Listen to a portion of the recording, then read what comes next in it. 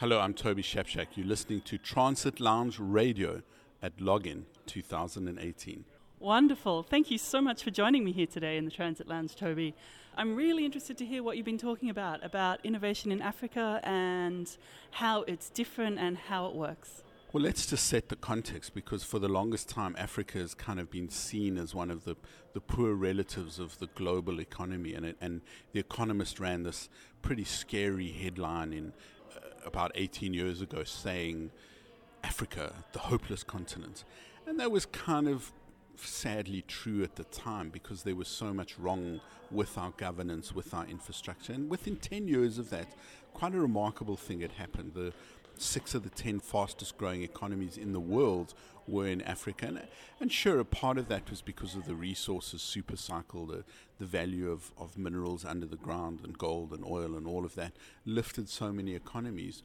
But it really focused people's attention on the continent. And for me, the most important thing that happened around 2010 was the boom of the mobile industry. And I liken it to the way the railroad was built in, say, North America, where first you had the infrastructure build, then you needed the stuff to make it function, the wood, the coal, the water. These were steam trains, this is second industrial revolution stuff.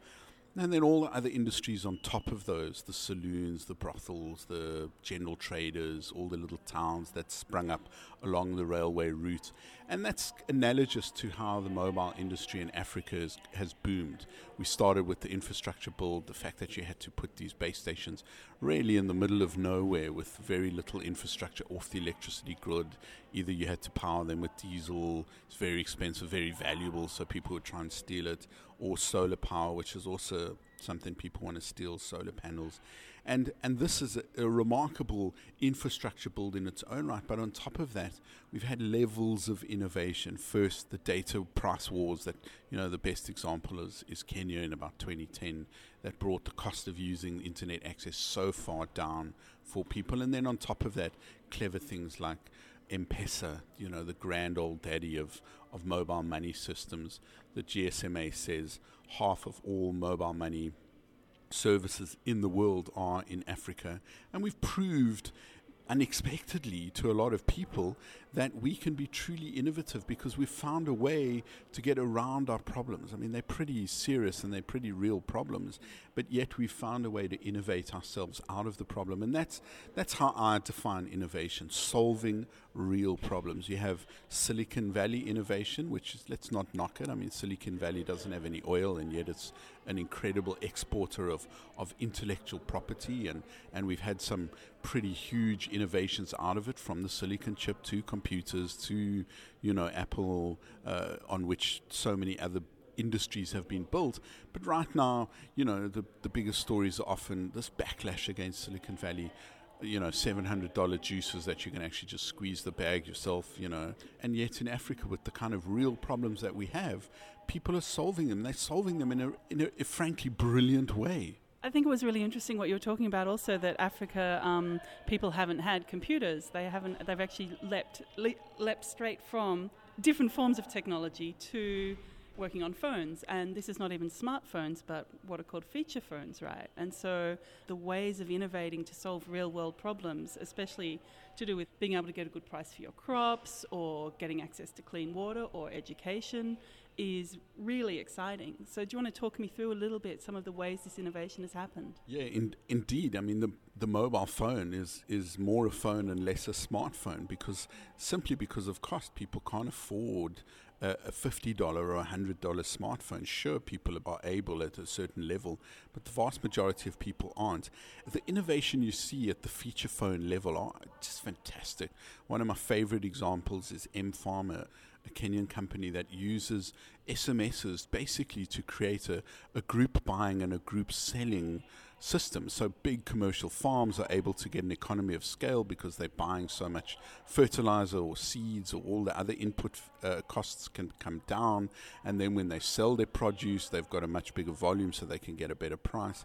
Small individuals, smallhold farmers just don't have that economy of scale. But what if you can get 100 of them, or 1,000 of them, or 10,000 of them together, and buy on their behalf and sell on their behalf. And that's what M-Farm does. And it does it all with very basic feature phones using SMS. I mean, there's some fantastic examples of how you can use SMS to organize people and to offer them incredible levels of service. One of my favorite examples was in Senegal, how someone set up a weather warning system for fishermen so they would know if there was a storm coming, so they wouldn't get caught out at sea.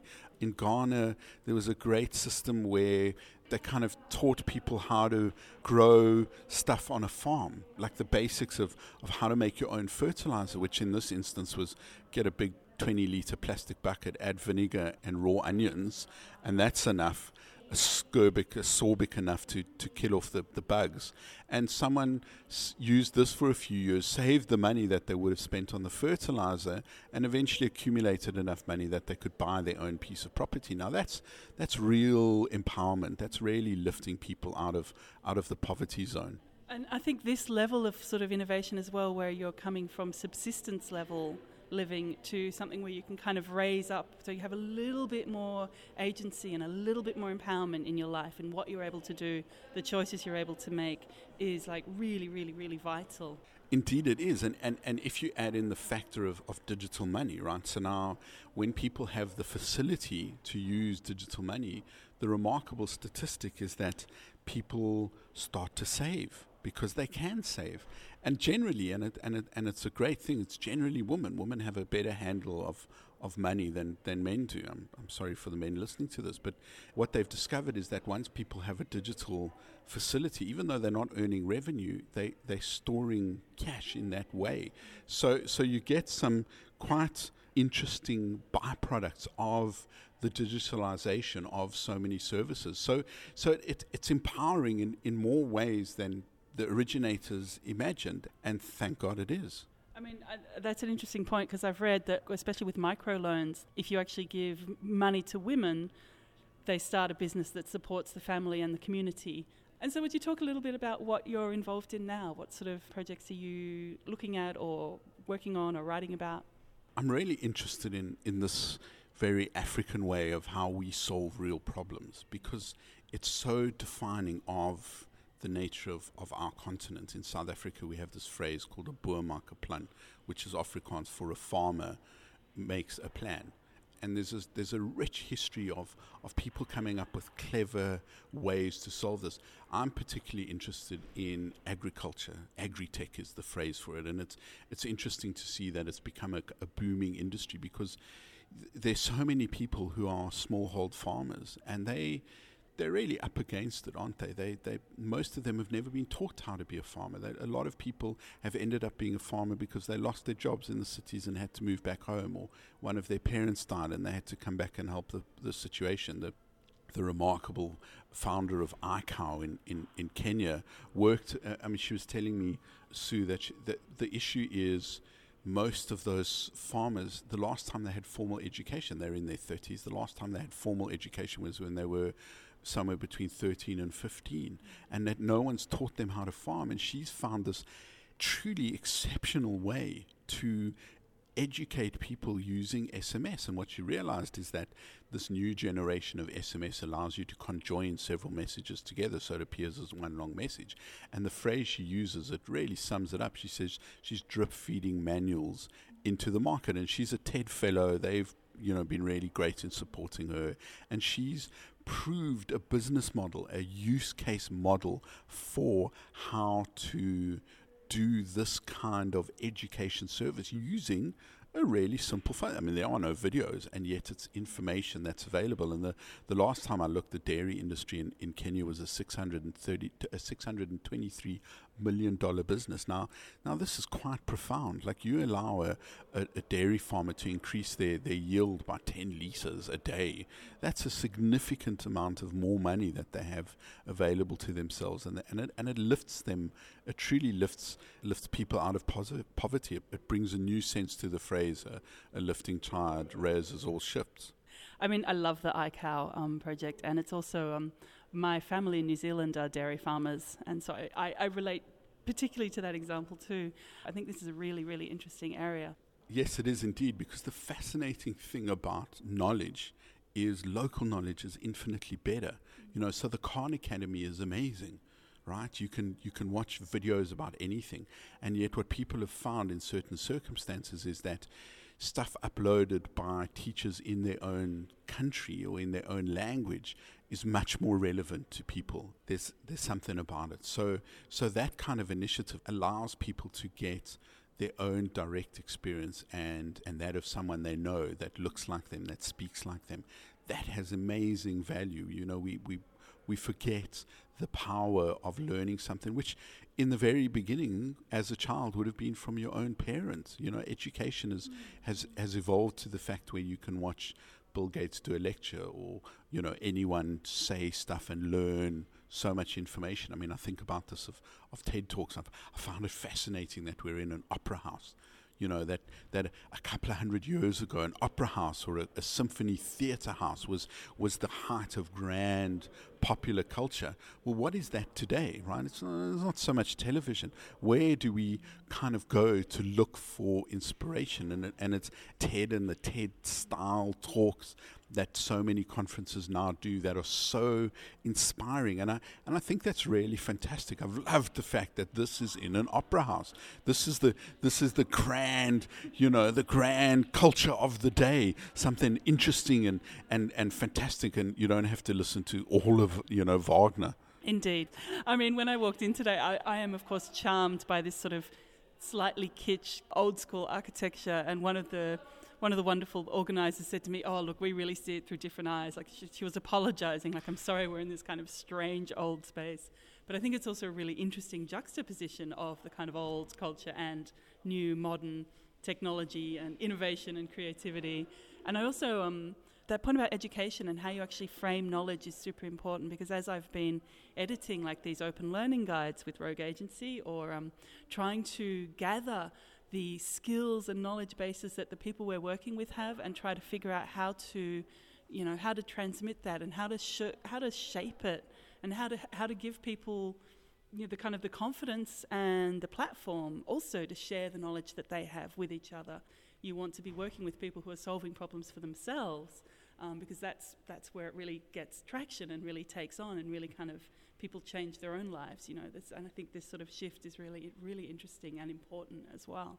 Yes, it is. I mean, it's at the end of the day, all of this we do is to be better people and to know more about the world. The more you know about the world, the more compassion that you have for other people, which is ultimately the point of life, isn't it? We want to be better ourselves. We want a better life for our family, for our community, from our country, and we eventually all learn that there is no us and them, it's all us. And I think too, the more you can operate always with kindness and generosity to the people that you meet, even if you don't understand, you might have different viewpoints, you don't quite get where they're coming from, but if you're open and you want to learn from each other, there's always a way to find a connection or a conversation that you can communicate. This brings me to my last question, which is, what is your vision for the future, and how do we get there? Well, I always thought Star Wars was a pretty good vision for the future. I'd like space travel, and I'd like my co-pilot to be a Wookiee. I think we're living in a world where, we live in it now, don't we? Like the everyday reality is what Asimov wrote about in science fiction books that I read as a kid. Multivac, the Ask Anything supercomputer, is the Google. We live in this remarkable world. We have this internet terminal in our hands called a smartphone. The thing we're starting to realize in 2018 is the alienating nature of these devices, and that we're staring at our screens in our hands as opposed to into the eyes of the people we're sitting next to.